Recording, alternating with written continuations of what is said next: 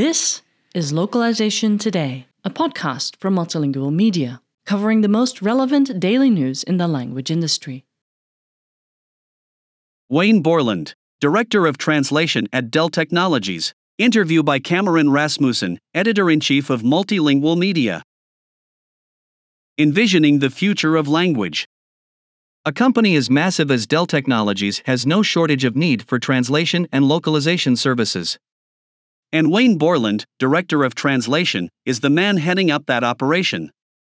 Though he didn't originally envision a career in language service, his career took him in an unexpected direction, and now he oversees the translation of words by the millions or even billions.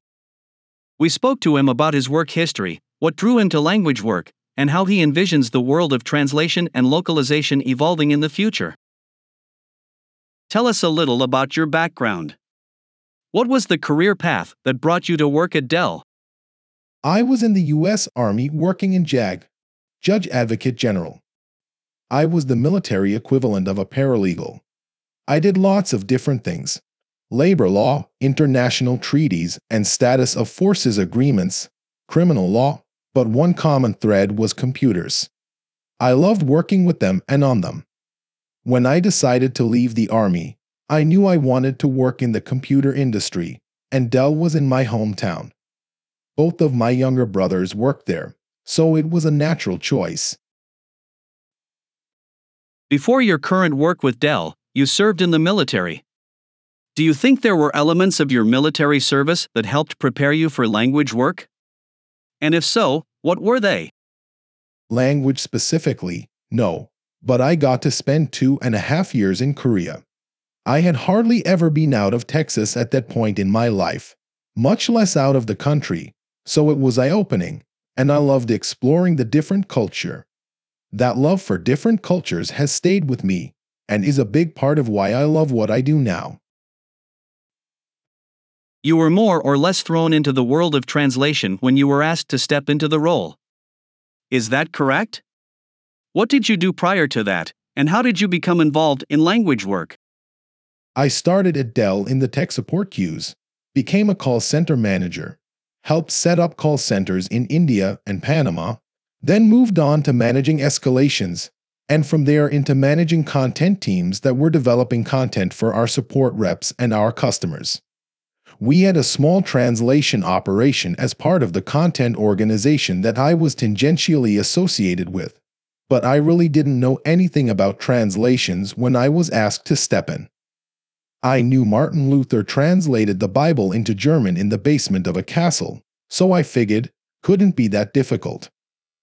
I was completely ignorant of the complexity of the industry, the tools, and the process. But that ignorance also meant I had a fresh perspective. I came from a background of metrics. I understand business processes, and that's really what I manage. I am not a language expert. I am a language industry expert. I understand the business of translation and leave the linguistics to those smarter than me. You've mentioned that most of Dell's translation needs flow through your team. How do you manage serving so many different departments? What does that structure look like? A lot has changed in the past 15 years. Today, we do as much volume in a week as we did all year back then. We acquired DMC, and they already had a very large translation operation, and we had 2 operations at Dell, what I ran on the content and marketing and comm side, and our product docs division. All of that is combined today under me. But the fundamentals are essentially the same. There is no charter or mandate to run translations through my team, but everyone does because we said, look, we know the translation industry, you don't need to. We work with you to understand your needs, and you hold us accountable. We are responsible for the cost, the quality, and the turnaround time. We will manage the suppliers, the cost negotiations, the tools, etc. We are the single point of accountability. Logistically, each team we support has a project manager that works with them. They have their own configuration in our translation management system assigned to them so we can keep the money straight, report on their specific metrics, manage their work. We have more senior project managers who manage the overall relationship with our larger stakeholders, and we have invested heavily in the relationship with our suppliers. They have all been with us for a long time. They understand the account, they understand our expectations, and we work collaboratively with them. We run separate quarterly business reviews, of course, with each, but we also have joint quarterly business reviews and annual executive business reviews. We task them with working together to bring us insights. It's a team effort. We share everything between them except for cost information, of course. Last year, you turned around something like 1 billion words of translated content. How do you manage that output, and how does technology, AI, and machine translation fit into that structure? It's 1.2 billion, actually, and about 800 million of that is system-to-system analysis. For example, translating customer feedback to English for sentiment analysis, support call log analysis, and our internal portal for anyone in the company who needs a quick MT translation. The other 400 million was through our DMS, much of it leveraging MT for post-editing, of course. A big percentage of that work is handled through integrations, so most of the file handling is automated. It still requires project management and oversight, but there isn't a lot of manual effort involved. The remainder is where the real work is for my team, what we call managed services, where we are much more integral in the file handoffs, pushing to publishing systems, etc. AI is the future. I can't say we have robust AI systems in place today, but we are making meaningful progress. You've spoken about considering the entire lifecycle of content and not just the pieces your team receives. Could you talk more about that? We have stepped back from thinking about translation and managing translation work from the standpoint of just what is in our black box, the area between source handoff and returning the target files, to looking at the entire ecosystem. We need AI to understand the source and tell us how translatable it is. It isn't so much about how good or bad the source is, that's important, but right now the focus is on how easy or hard it will be to translate. It might be poor source content that won't hit the mark, and we are thinking about how we feed that back, but it might still be easy to translate, and that will dictate how we route it through the workflow. Does it need human translation or post-edit, or can it run through pure MT? Then we are looking at AI that will help us determine, when we are done translating it, how good it is. It's a risk assessment. Can we push it out, or does it need to loop back? But we aren't stopping there. We want to tie the outcomes of the target content to key performance indicators (KPIs) and understand if the target content performs at least as well as the source. If not, why? All of that data will allow us to continue to tweak the machine. We are really talking about moving from a human-driven process to a machine-driven process with human oversight. Freeing the team to focus on higher-value tasks, getting more embedded with our stakeholders, influencing their decisions about what they translate into what languages. Moving from doing the work to a seat at the table helping decide what work should be done. AI is how we will get there. While you don't describe yourself as a language expert, you do have a background in tech support that has served you well in Dell. How did that prepare you for the work you do now? I wouldn't say there is a direct correlation between the different domains, but what I did bring with me is a focus on metrics and data. In a call center, you measure everything: how many calls a rep is taking, average talk time, their resolution rates, customer satisfaction score, etc. There was a dearth of data when I got into localization. One of the first things I did was get a data analyst on board and start building out metrics. I remember we had a supplier that was challenged to meet their service level agreement SLA, and they were struggling to figure out where the problem was. We dug into the data and said, "Hey, you are looking in the wrong place. You are focusing on your translators, but your biggest hit is coming from the DTP step." They were shocked we were able to provide that level of insight. That was a long time ago, and now data is everything. I can't tell you the number of times my MT guy reiterates that point to me.